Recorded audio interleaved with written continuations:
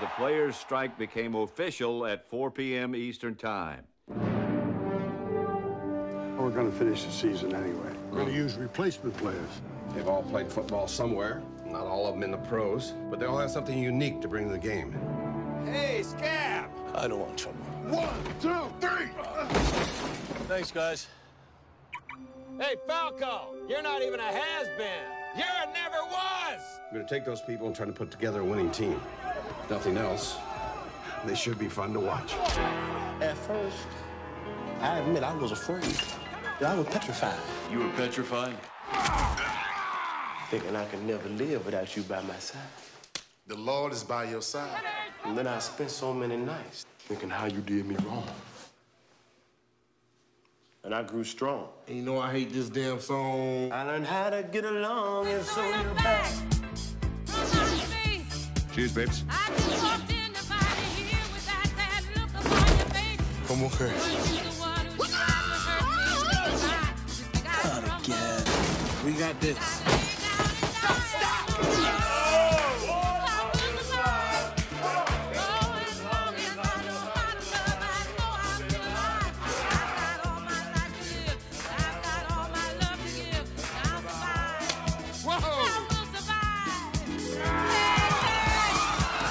What do you do here, John? You go for it, Pat. You have to. But Falco's been shut down by this defense all afternoon. All it takes is one big play to get him back in the ballgame. And here goes Falco. Falco scores! I wish I could say something that was classy and inspirational, but that just wouldn't be our style. Pain heals. Chicks dig scars. Glory lasts forever. Get me the ball. Get you the ball. Are you going to get me the ball? I'll get you the ball! I hope he doesn't kill somebody. The football is like a one-man cold to Clifford Franklin. Clifford Franklin only one catching it. Clifford Franklin only one coming down with it.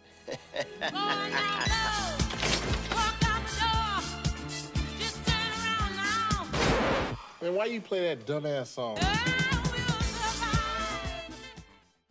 Well, drop me a beat.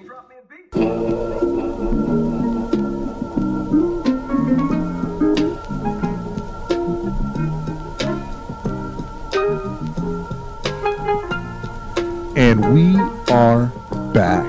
I am Eric. He is Kevin. This is the Props Podcast on the Beckett Podcasting Network.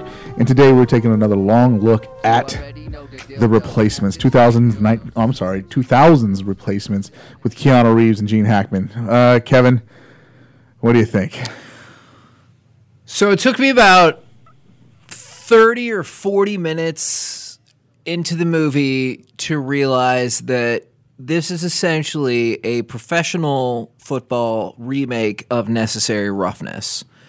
The comparisons are astonishing. All right. Sure. So you have Keanu Reeves as Shane Falco, the quarterback who, well, it's been a long time, but perhaps he's got the most arm talent that you can ever believe, and an old veteran coach that really believes in him, just like Necessary Roughness.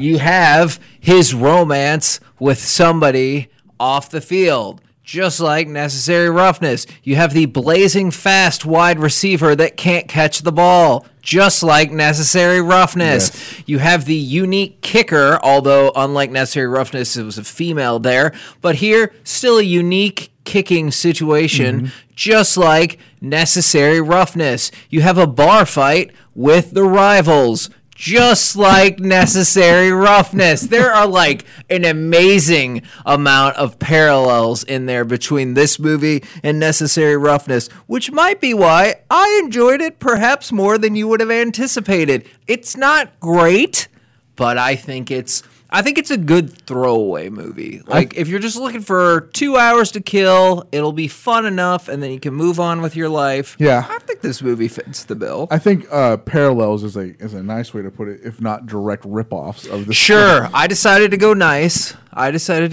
In parallels. So we always talk about the log line, and this was kind of weak, man. For it being what it is, it's kind of weak. Is it We Can Be Heroes? No, it's okay. When the pros strike, the regular guys get to play. Yeah, I don't really like that. I kind of thought it could have been We Can Be Heroes because they had the Jacob Dylan song rocking at the end of it. Or is the Wallflowers not just Jacob Dylan? Props to the Wallflowers. Let's start. Can we start there before we get into the log line and the rest of that? Well, you already said I said the log line, but I'm just like I want to break that down just for a second. The music in this is horrible. Well, you watch yourself because that one song is great. But yeah, no, leaves maybe something to be desired. It had been a long time since I'd heard that song at the very end, and I remember really enjoying that song until like it was on every 30 minutes, and then I'm out. It had been a while, and so I got a nice little 90s nostalgia boost right there. Yeah. I was like, that's nice. That's nice. But the log line itself, that was just lazy writing. Whoever the copywriter was that came up with that was just lazy.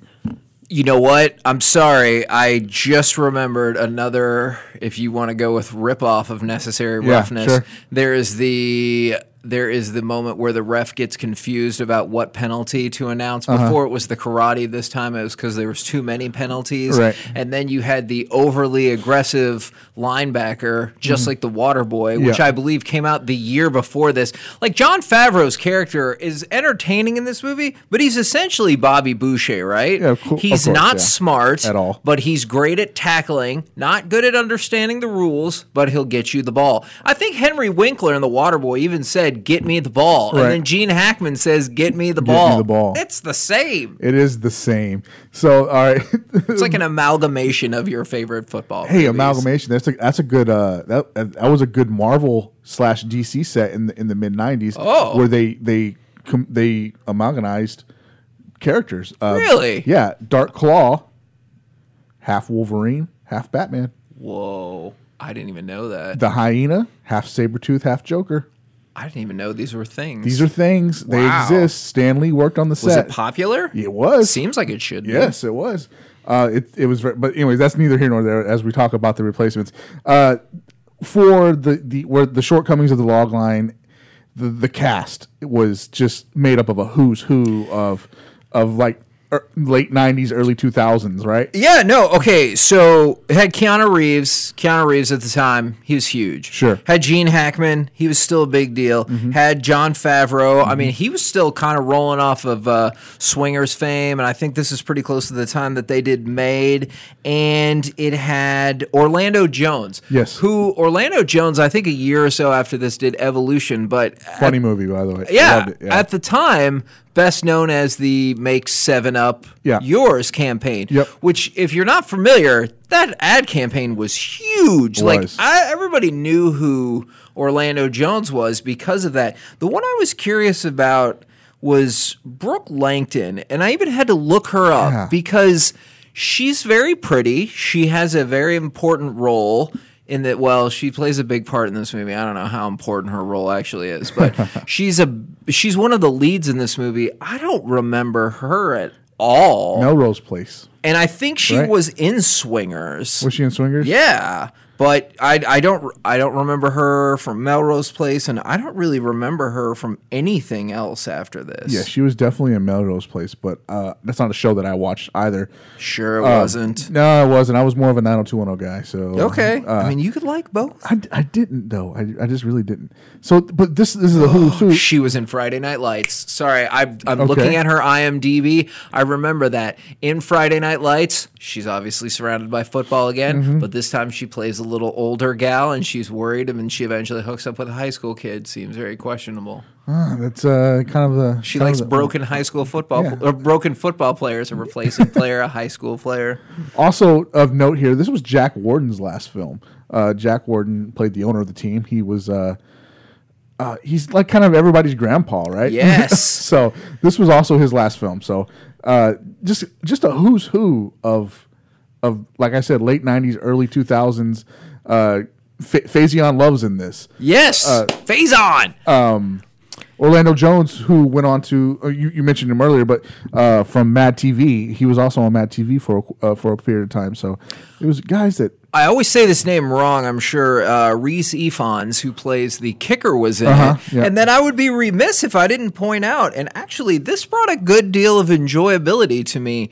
Pat Summerall and John Madden play huge roles in this movie. Like, they're not just there for one game. They're there a lot. Right, they are. How do they get to call every replacement game is beyond me. But Washington is their marquee team, exactly. Yes.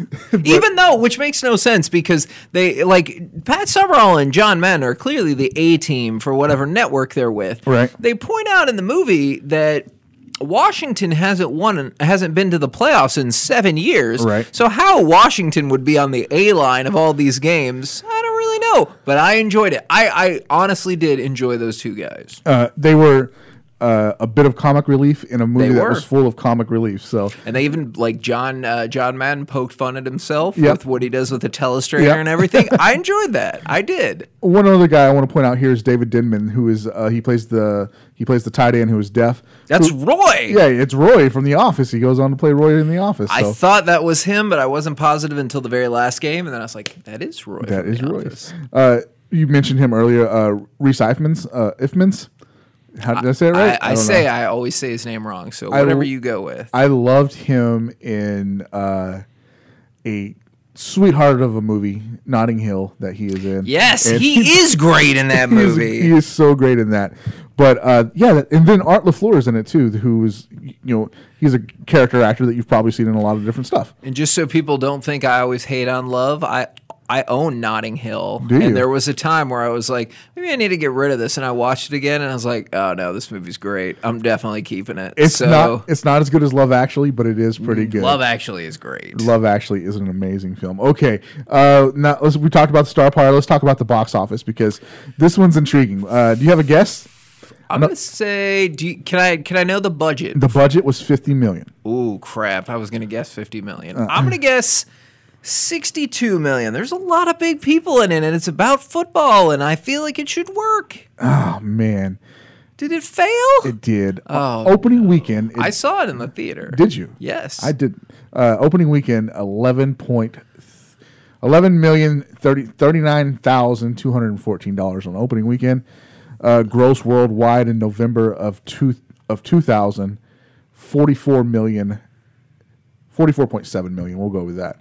So it was right there on the edge. But it didn't make back. And that's trouble, by the way. You need to make at least twice as much as your budget to come out as profitable because you don't get all that money. Exactly. Half of it goes to the theater. That's surprising. Did you say it came out in like October or November then? Well, yeah, so it was November 2000. Okay, well, at least then we'll point out. It came out in August, so it came out at the right time. See, and that's what we talked about. That was problematic with Leatherheads because when they released it made no sense. This is the perfect time. August is the perfect time because people are like frothing at the mouth for football. We talked about that with the Hall of Fame game. That seems like the perfect time to release it. It seems like it's got a good amount of people in it. Sure. I have to admit, I'm a little surprised. They did it. Well, you know what? You've been laying out the playbook over 2 seasons of props now about how to do this, and finally we got to a film that did it correctly. Yeah, and it didn't work. I mean, it's not foolproof. I'll be curious. I'm always curious. Like, are you? And I know we'll get to this later. Are you a critic person? Like, do you put stock in what the critics say? Because I get made fun of a lot on the show. KNC, 7 to 11 weekdays on the Fan, for being kind of a slave to the critics at times because there's a lot of entertainment options out there. You want to make sure you choose wisely. And a lot of times I give deference to the critics, and I'll be curious if like this got slammed critically and that negatively impacted the box office or if it just didn't work for whatever reason. To answer your question directly, I'm like a half and half guy. Okay. There are movies that I would never see outside of a critic review. And then at the Oscars every year, there's stuff there that I'm just not going to see. All right, man. And I'm telling you right now, I got one for you. It's going to be huge in the Oscars. Oh yeah, it's First Man. Okay, yeah. You see, saw it over the weekend. Yeah. You should skip it. It is incredibly boring. I think it's going to be up for a lot of Oscars, especially technical Oscars. Sure. Oh my God, it's boring.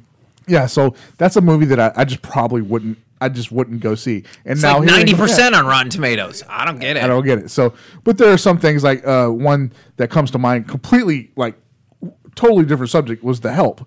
I thought The Help was a beautiful movie, and I watched it because it was critically acclaimed. Yeah. So I really enjoyed it. But otherwise, I would have never picked that up at all. You know, it's I can just not see something that. One of my most hated movies of all time is Master and Commander. I think that's the most boring movie ever made, and it's like in the 80s on Rotten Tomatoes or IMDb, and sometimes I just don't get it. For the most part, I usually fall in line, but I think comedies you make an exception for, because comedy is like exceedingly subjective, and so I don't know. I'm sitting here, I'm not sure why it didn't work at the box office. Yeah, you know, especially during that time frame, you know, almost 20 years ago now, this was something that would have worked at the box office just because of who was in it and the subject matter. And do you think a different female lead could have played a part? Because the female lead was essentially sorry Brooke, a nobody. Yeah. In terms of like Gene Hackman, Keanu Reeves. Sure. I mean, who do you pair her with? Like maybe you say that, and the first person that came to mind was Sandra Bullock, who he had good chemistry with in Speed. Oh yeah. So Love Potion. No, that was a different person. Yeah. So it could have worked out well. Also, I'll be totally honest with you. I'm not a huge Keanu Reeves fan at all. Whoa. Except for like in recent years, he's made really good, I like the John Wick films. Yes. And some of his newer stuff. I like that kind of stuff. But excited they're gonna make Bill and Ted 3. It's finally gonna happen. We've talked about this a couple times. You're a hater. I'm kind of excited about it actually. Even though you hate on the second one. Just because my son has recently watched them. So he's excited, and so Did you go back and watch Bogus Journey and realize it's better than you thought? Maybe. Yes. But so the third one, it does look. It looks. Keanu Reeves to me though. Then he was just this kind of like hum guy, and this is on the end of the Matrix, right? Or right before the Matrix. No, this was been the year after the Matrix. After Matrix was 99. So I was That even surprises me more. Even more that he was in this. Huh? No, it surprises me that this wasn't a bigger hit. I guess because it's like so genre different. Maybe that's why. And I think another problem with this film is it follows that sports film cliche playbook to a T. Absolutely. To a T. And I'm not going to argue with you there. it's hard to get past that. But let's talk about. We'll get to that in a minute. You said you saw this in the theaters. Where were you? I did. And this would have been when I came back home. And so I was going to try to finish school, but instead I just worked. And so this is when I was like, because I'd started working at Blockbuster. Hey, throwback. And so this is when I was very movie centric. And so, I went out to go see it, and I remember thinking it was okay, but not great, and that's probably still my takeaway. Is it's okay, it's not great. Like like I said, I think it's a fun movie, but it's like if you go your whole life without seeing it, you'll be fine, and you probably won't miss out on much. And that's why I thought I wanted to get Corey here because he loves this movie, but he ain't here. So you've mentioned Blockbuster a couple of times in these episodes, and I've been meaning to ask you this. Sure. When it came to what was playing in Blockbuster, did you guys just put on what you wanted to see, or was there like a list that you had to follow? Oh, well, first of all, company policy says you always need to have that trailer tape playing. Okay. So if you were ever in a spot and it wasn't like a holiday and they were showing a movie, that was against company policy. Okay. And so let me tell you something about the agitation of the trailer tape, all right? Okay. You get 2 trailer tapes every month. The trailer tapes are an hour and a half long, all right? So that means they play twice in the span of 3 hours. Your shift is about 8 to 9 hours, probably 8, but we'll just say 9 for the purposes of math. That means every single day you see both of those trailer tapes 3 times. And if you're working 20 to 22 days per week, that means I've seen those trailer tapes 60 to 65 times over the span of a year. And you don't get how unreasonably excited you are when the new trailer tape comes in because you're like, thank God I don't have to see this. And I almost got into an argument with somebody about it once until my brain was like, you're an employee. You need to stop. Is somebody rented Oh Brother, Where Art Thou? And they were like, can you believe that George Clooney and them sang all those songs? And I was like, yeah, it wasn't them, but it's still pretty cool. It's an awesome movie. And he goes, no, it was them. Trust me. And I was like, thinking to myself, trust me, it's not. There's a whole feature on one of these trailer tapes about how they didn't sing it that I've seen 65 times this month. But then my brain was like, customer's always right, customer's always right. I was like, it's a great movie either way, which I do really like that movie. So it was easy for me to say that and just move on. Sure. But you know how sometimes I get drawn into conversations because I have this weird incessant need to be right. So, Oh, like my ex-wife. Okay, speaking of my ex-wife, my ex-wife was exactly the reason I saw this movie. She was a huge Keanu Reeves fan, and I did not see this in the theater. This was a DVD rental. Okay. But it was something that she wanted to see, so I got sucked into it. Did she enjoy it? I don't care or no. Wow. But that's neither here nor there. I did go to Twitter though. I went to the Twitter and I asked the loyal followers of the Fat Packs, "Hey, what do you remember about this movie?"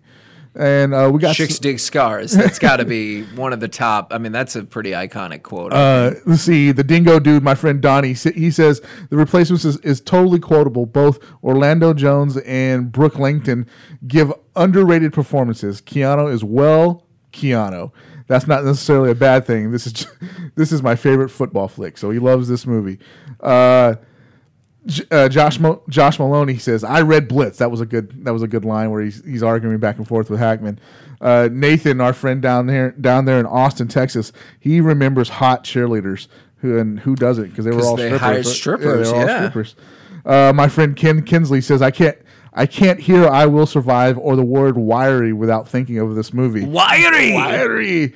And Kevin Harris here posts the GIF of Falco hitting that linebacker in the head with the football after he let him through. And then it remarkably comes down to the offensive lineman who then makes a run for the why not? He said that play's not in the book. Maybe we should put it in.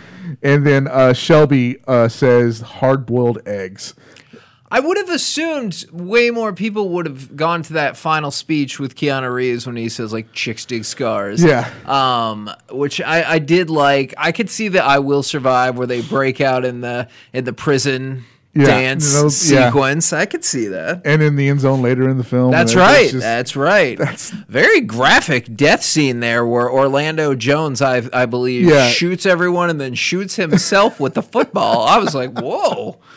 That's funny. That's very funny. That was a graphic death scene. So let's talk about you mentioned it earlier, so I think I know where you're going to go. This is pretty much Necessary Roughness. And when we talk about how believable these athletic scenes are, they were set up to look horrible. So I think they did a good job. And the one thing that's different about this movie than some of the movies that we've talked about are the stakes are a little different. That is one thing that's a little different from Necessary Roughness. Like Necessary Roughness, they're just trying to get better and not be the worst team in college football.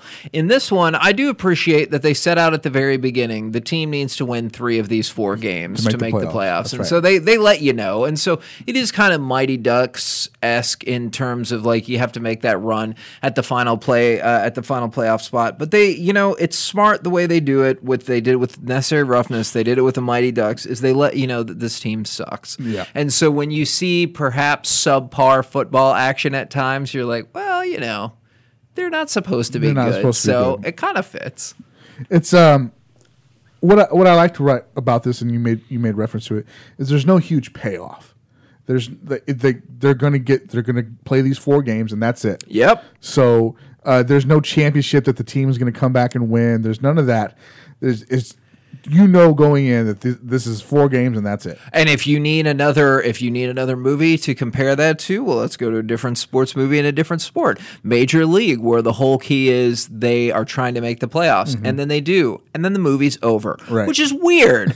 And like in Necessary Roughness, they have their de facto championship game. Sure. In the Bad News Bears, they have the actual championship game. In the Mighty Ducks, they have the actual championship game. But in this one in Major League, the whole key is we want to make the playoffs, and then the movie's over, which is weird. That doesn't seem like how it should end, but Yeah, that doesn't. It's a little unfinished, but it is, because especially like you saw how craptastical the regular quarterback was with the replacement players. Right. But am I to believe that now when his regular team comes back, they're going to win? The team that hasn't made the playoffs in 7 years, but somehow he has 2 Super Bowls from where? Did he just come into the team? I don't know. And so then the other thing about believable football action, this drove me insane, is when they do the onside kick, and I think the next to last game, they do an onside kick, it gets recovered, and the dude just keeps running around and running around, and eventually Falco has to drop him. Yes. And then he runs up to the ref and calls a timeout. Why? No, he was laying on the ground when he called a timeout. Yeah, why? That's why. Yeah, exactly. It was after a kickoff. Exactly. The clock goes dead. You just wasted one of your timeouts. Now they're dumb.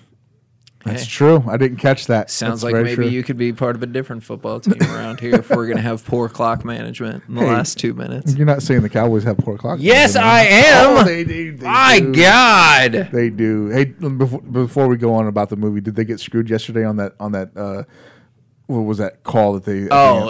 Yeah. I mean, I'm not gonna say that they got screwed because, like, if that was the only reason that they lost, sure. But when you have the ball at about the 40 with 50 seconds left and a timeout, and you only run 2 more plays and advance the ball 8 yards, that's your own fault. That's your own fault because you didn't play for the win. Because that's right. what Jason Garrett does. He doesn't play for the win. He doesn't. And they were playing Washington, which is the team that we're playing here. Which is interesting, and that's part of the climactic game, is it's Washington against Dallas. That's right. And once again, Washington won. Once again, Washington hurts. won. It hurts all over. It hurts. All over again. So did you have a favorite scene in this movie that I mean, we've mentioned a few here, but did you have a favorite scene that, like, maybe one that stood out to you?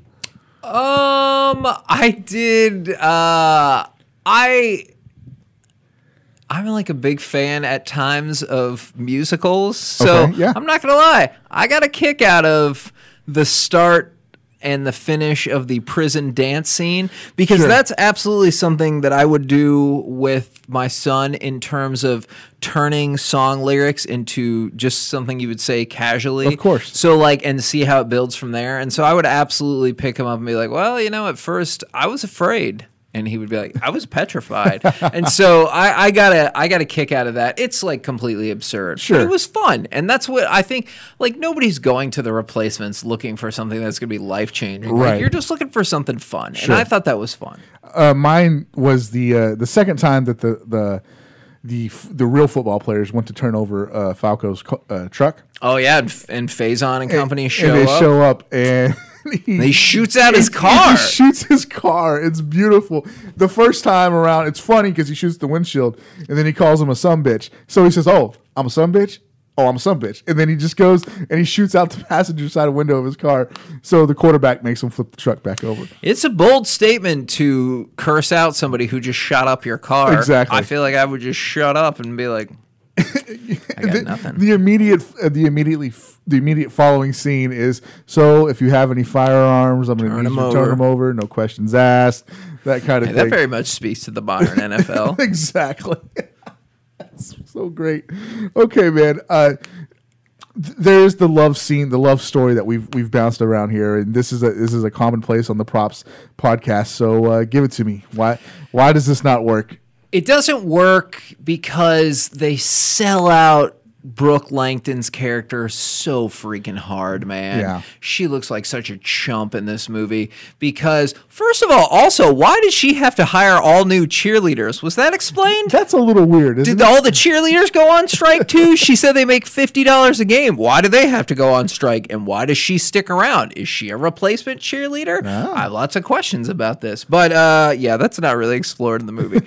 But so they do all these things to set her up as like this strong, powerful woman. She runs her own business. She runs the cheerleading squad. She does this and that. And she tells Keanu Reeves at the very beginning that she doesn't date football players. But then what do you know? She sees him do something on the football field and decides that's who he is as a person, which I always think is a flawed sense of logic. Mm-hmm. And then she just totally gives in, and then they hook up. And then he blows her off for a date the day that he finds out he doesn't get to play football anymore. Right. Sounds a little selfish to me. And what does she do? Well, once he wins the game, boom, they're back together. It's all over again. Like, I mean, I get it. Like I said, you're not looking for anything to change the world, but they set her up as being a strong character, and they sell her out as just being there for the man really hard. Is it problematic that she can read defenses better than he can? Yeah, it is. It is problematic, but I mean, they tried to explain that at one point in the bar when she said like she'd been plopped down there on the bar stool since she was 5, irresponsible parent. Yeah, that's great parenting. And had been watching football ever since. And, you know, I felt again like they were trying to give her character something. They're like, look, it's a girl that knows a lot about football, which feels a bit condescending, but still. And then they'll sell her out, though. But really, at the end of it, she's a cheerleader who wants to be with the quarterback when he plays well. That's what they did to her. Exactly. Disappointing. She also has the inside scoop on the Detroit. On Yeah, the Detroit that's Press. right. Because they're gonna some of their guys are gonna cross the picket line. Nobody else knows that, but she knows that. So I want to go back and take a look at 1987 because this movie loosely is based on the 87 football strike. There's an And awesome 30 for 30 about that. there is. We should probably look at that at some time. So we're both about the same age. You probably don't remember the 87 football strike. I don't. So, and I don't have a huge memory of it, but I do remember seeing like the prospect of scabs, and they did that really well in this film for what it is. They took what 1987 did with the NFL football strike, and they put it into film, although cheesy at times. They did it well, and they did it justice, I think. I thought the most effective one was the very beginning when they're all excited rolling up on the team Yes, bus. exactly. And then people are throwing things at the bus and picketing, because if you've seen the 30 for 30 year of the scab, which again is fantastic, they show those protests. They show people, threatening violence and the flipping over of the car. That's totally something that would happen. Exactly. That really is a good parallel. Then they just have more fun with it. But Exactly. Which also led to another perplexing subplot. But you're right. I did enjoy that aspect of it and show some of the challenges, and you get it from the regular quarterback when he comes into the locker room to replace Falco before the Dallas game, and he's like, it's really unfair what they do to you guys. They prop you up to make you feel better than you actually are. And I mean, and he's not wrong about that, because look what happened with the Redskins. They're replacement players who did get them into the playoffs, and don't think it's a coincidence. They picked Washington for this, and they did win the Super Bowl that year. Is they didn't get a Super Bowl ring until last year. And so it took 30 years for them to get any recognition, and that team doesn't make the playoffs, and they don't win the Super Bowl without them, but it took 30 years, so he's not wrong about that. That's true. But I was going to say, one other really dumb subplot is the subplot with the kicker, where all of a sudden, and that came out of nowhere. They showed a bar where the guys are like, "Oh, we're gonna have to teach him a lesson," but that's not explored at all until the very last game. And he's like, "I have to miss this kick," and so Falco has to take things into his own hands. And then there's the dreaded offensive line penalty, which again you see a lot in the Cowboys game on Sunday. Ugh. So I wanted to bring this up. This is the second movie that Keanu Reeves plays a quarterback in. The first being Johnny Utah in Point Break. Point Break, which we don't see him play football in that, but he's one hell of a surfer and one hell of a detective. So he is. If you had to compare Johnny Utah to Shane Falco, who do you think's the better quarterback? I'm going to go Johnny Utah. You go Johnny because Utah? Johnny Utah showed variety in terms of football, surfing, and bank robbing. Yes. Whereas Keanu Reeves here is adept at cleaning stuff at the bottom of boats in football. Don't feel like that's as impressive. A necessary skill, no doubt, but not quite as impressive. Although they did show him throw a football underwater, which was neat. I want to know whose stuff was he cleaning at that point in time? Because that's a Shane Falco trophy. Yeah. So did he get in a drunken rage throw that out of the boat? I feel like he did. And he found it down there and he recognized it and he took his mask off and threw a touchdown underwater to a merman, I guess. And sure, which that's how you cope with things. Yeah. I don't really know that part. Can we talk about the lack of a mask? Because he's just talking and breathing and yelling down there, and then all of a sudden he's like, "Oh, I have to breathe, and I need to get to the service." Well, perhaps I've underrated Shane Falco then versus Johnny Utah, because if he can breathe water, then that's a whole different ballgame. That is a whole different ball. That might have worked out for Johnny Utah, who was surfing. That's true, man. That's true. All right, let's move on to movie memorabilia. there is plenty of it here because, as I was saying, it was a 2000 film, and you just started getting into collectibility. Card wise, we're coming out of the junk era, not 97 that ends, and we're getting into stuff that is more rare, and the print runs aren't as high. Right. There is a small promotional set that came along in lobbies for this movie lobbies that came along with this set. They're tough to find. I was going to say, I would be fascinated by the subculture of collecting card sets that were only available in the theaters. It's something you should really look into. Them lobby card collecting is a massive industry and a massive not a subculture. Yeah, maybe. it is a subculture because they're really hard to find. But like usually the cards are oversized. They're probably like a 5x7 or something like that. But if you can find a movie with lobby cards, it's where it's at. Yeah, definitely pick them up. Cinemark did them recently with Guardians of the Galaxy. Oh, okay. And Guardians of the Galaxy 2. So they're out there still. Okay. But some of the earlier, and I know you're a fan of older films. I am. So some of those 1930s and 40s and 50s lobby cards are amazing. Oh, they're absolutely amazing. I did some research, found plenty of stuff for you to find. You can get a Shane Falco replacements jersey on eBay right now. For like $30. Man, that sounds like sounds like a Corey Christmas present, right? There. They have the home and the away. Also, there was the replacements movie props. They have programs, cups, and things like that from the stadium. Okay, they have all that out there. One thing that I did want to mention here is I went checked out Your Props, which is it's becoming a nice little resource here for this show. There is a guy out there who has a few screen used jerseys. But he's got a helmet from every team that played in the film as well. Really? So that's pretty cool. That is cool. Washington, San Diego Stallions, the Phoenix Scorpions, the Miami Barracuda, the Detroit Ironmen, and the Dallas Ropers. Because you can't use the real names. No, you can't. You just can't. Except for the show Ballers, which totally can, even though I heard that they're not supposed to, but they don't care. They don't care. Yeah. But you make a good point here. You can't use the real names, but then you hear the quarterback say, "I have 2 Super Bowl rings." Yeah, that is weird because they really guard Super Bowl. Okay, here's a fun fact for you. If you ever hear an advertisement around the Super Bowl and you wonder why they say the big game, it's because they did not license out with the NFL. And so we joke about that a lot on the show. And Corey will be like, "Oh yeah, we got the big game coming up on Sunday." I was like, "No, you don't have to say the big game because we're just doing a regular segment." He's like, "I'm pretty sure you do." And I was like, "No, that's only at advertisements where you have to say the big game." And that's the same thing. Like if we're doing certain events, you'll have to be like, "Hey, come see your favorite football team from Dallas play," as opposed to the Dallas Cowboys, which is absurd, but that's the way it goes. That's, you know what, I heard you guys were doing a giveaway, an autographed football giveaway last year.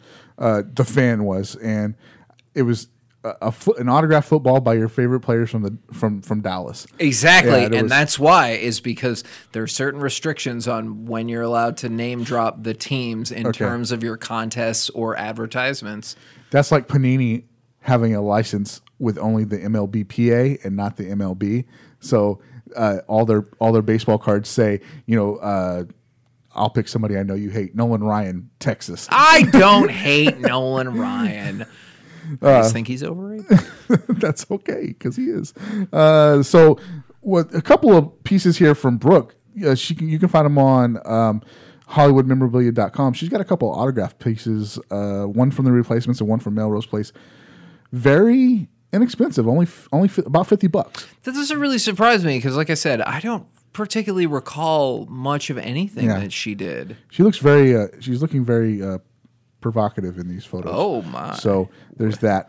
Also, if you go to Lids, you can go to Lids. Right, if you don't want to pay the $36 on eBay, you can go to Lids and get an actual stitched jersey for $56. Oh, okay. And they have the Shane Falco and the Nigel one as well. So. It's just a shame that this movie wasn't a bigger hit. Then I wonder what the market is for some of these things. But they sound cool. Yeah, they're pretty affordable, So also they have a Bateman jersey. If you're a big Jon Favreau fan, Favreau, yeah. definitely pick up that Bateman jersey.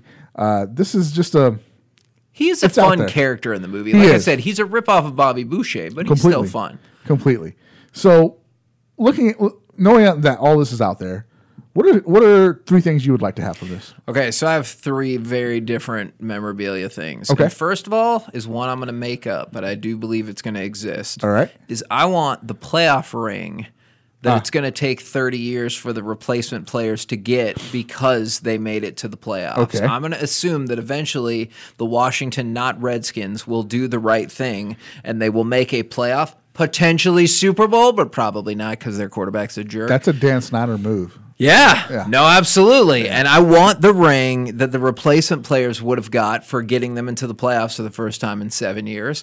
The second thing I want, and I really want this, I know it's preposterous and there's no way they would have it, is the giant chunk of turf that is stuck in Keanu Reeves' face mask when he's trying to call a play and realizes no one can understand him because he's still got the dirt and the turf, and he gets mad and he throws it on the ground. I want that piece of turf. And then finally, most importantly, I want Gene Hackman's hat because he's rocking that barbershop quartet hat for most of the film. I want that hat. All right. Those are 3 good things. I like that hat. That's a nice little adage. Since we're going to things that are referenced, they're not necessarily in the film, but they're referenced. I'm going to need that Shane Falco Ohio State jersey because he blew the Sugar Bowl in it, and I'm going to need to keep that. Hey, that's a good theme for Ohio State as of late, since they just got their doors kicked in by Purdue. Did they lost this weekend? They lost by 29 points. I believe it was 49-20. They got hammered by Purdue that was 3-3 coming into this game. Mercy. I did not know that so they the lost. Garbage human being that is Urban Meyer gets to suffer that. Urban. All right, so I'm going to need that Ohio State jersey. I'm also going to need, as always, I'm going to need a ticket from that last game, that Dallas game. The Dallas game that they're going to win, but it doesn't matter because the lockout is over tomorrow. That's right. So I'm going to need that. And then, although I just want to say real quick, why do the replacement players? Why is the assumption that they don't get to stick around? They were losing 17-0 to the real not Dallas Cowboys, right. And then the replacement players outscored them 20-0 in the second half. Why would you not keep using that team that is clearly on a roll? But they're not gonna. Yeah, because their owner's kind of a DB, and he is. Yeah, he doesn't. You can tell by the way he just openly accepted the quarterback back into his locker room. Oh, yeah. All right. And so you took the hat, which was I was going to take. So good job on you. I'm going to need that ball that the sumo wrestler scored with. Okay. The other one that popped into mind is the one that's covered in stickum. Yeah. After they cheat to get the touchdown, and the ref has to rip the ball off of his hand. No flag is thrown. Yeah, nobody notices anything about that. Complete Little Giants reference. Yes, as he's running down the field. That's such an amazing scene. He gets it stuck to his jersey. Yeah. Yes, that's another. Heavily borrowed from another movie. Like I said, this is like a greatest hits of sports movie collection. Really is. Before we go on to the reviews, the ratings on this, I wanted to read some of the reviews. I pulled these up because I thought Corey was going to be here today, which he's not, which I understand. Okay, I get it. But this is his favorite movie, you say. He loves this movie. I got to read some of these reviews because these are, let's see. A haphazard film about as half-assed sophisticated as the average beer commercial. Wow. The Replacements, as with just about everything else coming out of Hollywood, merely reconfigures the same predictable gross-out jokes, sentimental platitudes, and decorative sex that figures into half the screenplays in circulation. That is not an inaccurate review. At all. A field goal, not a touchdown. Okay. A soggy comedy. Plenty of red meat here, but also so much script rot that both ought to be recalled by the FDA. Wow. Right? Average lighthearted entertainment to be queued up more than normal in the coming months for the potential NFL lockout and strike looming. That was in June of 2011. Oh. Maybe, yeah. I bet the players wish they would have done that. Exactly. Here's a couple of positive ones. There isn't a football cliche that the Replacements doesn't tackle, but its all-star cast and easygoing approach make it one of the more enjoyable recent sports comedies. I would probably downgrade it a little bit more than that, but I don't think that's terribly far off. Like I said, it breaks no new ground, but it's enjoyable enough. Lightweight but likable football story. That's what I think. The Replacements is a bad movie but a likable one. And that's fair. Football flick has a great lineup but fumbles the ball. I love how they work in that football alliteration in there. The only thing about that, though, is it reminds me of those super terrible commercials that they make athletes do. And they're like, why don't you come down to Chevrolet? It'll be a touchdown. I hate when they shoehorn that into the commercial. It makes me sad. Speaking of super terrible, I heard Cole Beasley's rap album today. Anyways. It's not the greatest. Take that, Beasley. Don't say that to him on Twitter. He'll get into a fight with you. Yeah, he doesn't like it when you tell him the truth. Okay. As usual, every week we're going to go IMDb, Rotten Tomatoes, and we found this on Metacritic. So I can't believe this movie's on Metacritic and Necessary Roughness is not. The Replacements, 2000, The Replacements on IMDb is... I'm going to say 5.2. It is higher than a 5.2. IMDb is getting soft. It really is. 6? It's higher than a 6. Shut up! 6.5. That's too high. It is way too high. It's going to be course corrected. Rotten Tomatoes is going to course correct this. IMDb is getting soft. I'm going to say Rotten Tomatoes 42%. 41%. Woo! Very close, sir. Man, I always put IMDb in the middle. They're getting soft here. 41%, 66% on the audience score. See, and I get that. That makes sense to me that the audience score would be easier to digest. Sure. Metacritic, I'm going 30. You are on the nose. 30% on the nose. It is not well reviewed here at all. As it should not be. Like I said, it's easy. It's a fun enough watch, but this is not a Metacritic movie. Metacritic has really high standards, and this does not seem like a movie that would fit into them. So we like to talk about the awards and nominations. This one has none. However, on Metacritic, this was the 39th most shared movie of 2000. So it's not. It's somewhere in there. Right? Yeah, it's somewhere. That's a thing. And I want to give you one last review. This is user review number 10. If you have an intelligent sense of humor, you will rate The Replacements much better than Napoleon Dynamite. However, if you are afraid of laughing, Napoleon Dynamite is the perfect movie for your sense of humor. What? The Replacements is written and casted better than most comedies composed. Let me expand this here. Oh, I'm not going to read it. Composed in the last 50 years. That is ridiculous. That review makes no sense to me either, because didn't Napoleon Dynamite come out 5 years after that or something? Why are those two movies being compared? They're not even about the same thing. Yeah, I think the guy just doesn't like Napoleon Dynamite. Yeah, Napoleon Dynamite came out in 2004. So these movies came out 4 years apart. They're not the same at all. They're not geared towards the same demographic. I don't know why. I mean, they're both comedies, but why are those two being compared? It's really weird. I really want to start doing that. Movie reviews that have nothing to do with anything else. I reviewed First Man. If you're looking for a movie more exciting than First Man, go see the reboot of Halloween. Let's just really throw weird things out there. Let's do that. And the worst, this guy gave it a 0. The worst movie of the new millennium. That was his only review. I mean, it was only November at that point. So worst movie of the year. Yeah. So it still seems harsh.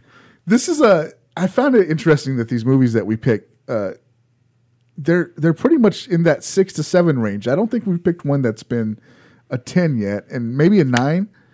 I can't think of one off the top of my head. Yeah, and I don't think the rest of the lineup's gonna. Yeah, so which is why we're gonna love to tell you that next week we're gonna review The Last Boy Scout. Man, that movie needs to be high. That's okay. If you loved our review of Sudden Death, check out Last Boy Yes. Scout because it's essentially sudden death for football. Yes, it is. And this one has a little bit of a plot as well, as gaming will come into the sports gaming, not betting, not your Magic the Gathering and stuff like that. Excelsior. So, nice King of the Hill reference. Love that show. It's amazing, isn't it? So yeah, I'm excited about it because it's a horrible movie, and I know it's a bad movie going in, but I just remember how great of a horrible movie it was. Sudden Death's a horrible movie. I had a lot of fun watching that. Yeah. I'm looking forward to it. As for The Replacements, I mean, I'm sure you figured it out by now. It ain't a classic. Nope. But it borrows from a lot of classics. Yes. So maybe you could get tricked into thinking it's a classic, especially when they fire up We Can Be Heroes. But it's not. But like I said, if you're looking for 2 hours to pass the time and you love you some football or you love you some Keanu Reeves or Gene Hackman, I think you could do worse. There are worse movies out there. I didn't care for it, but Sounds like I liked it more than you did. yeah, you definitely did. It's not the worst thing I've ever seen. Nope. By far. Nope. Better than Leatherheads. It's better than Leatherheads. There Yeah, you go. I'll give you that. But however, it was very cliche for me. It was just fair. followed the playbook. Where I loved Necessary Roughness, this just kind of fell short.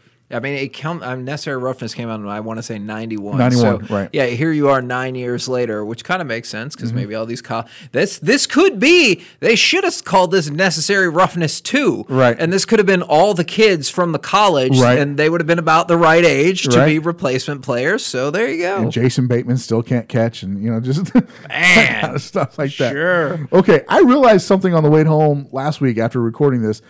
I think I'm saying it wrong. When I close the show, I say that's a wrap, cut. Is it not the other way around? Do they not cut first and then they that's say a wrap? Yeah. I think I'm wrong. We have to re-record every one of these podcasts. Yes, now? we're going to start right now. Oh, man. All right. Sorry, Brandon. I'm going to be late to pick you up from school. So I'm going to get it right this time. Okay. And going into perpetuity, I'll have it right. Okay. Okay? Cut. That's a wrap.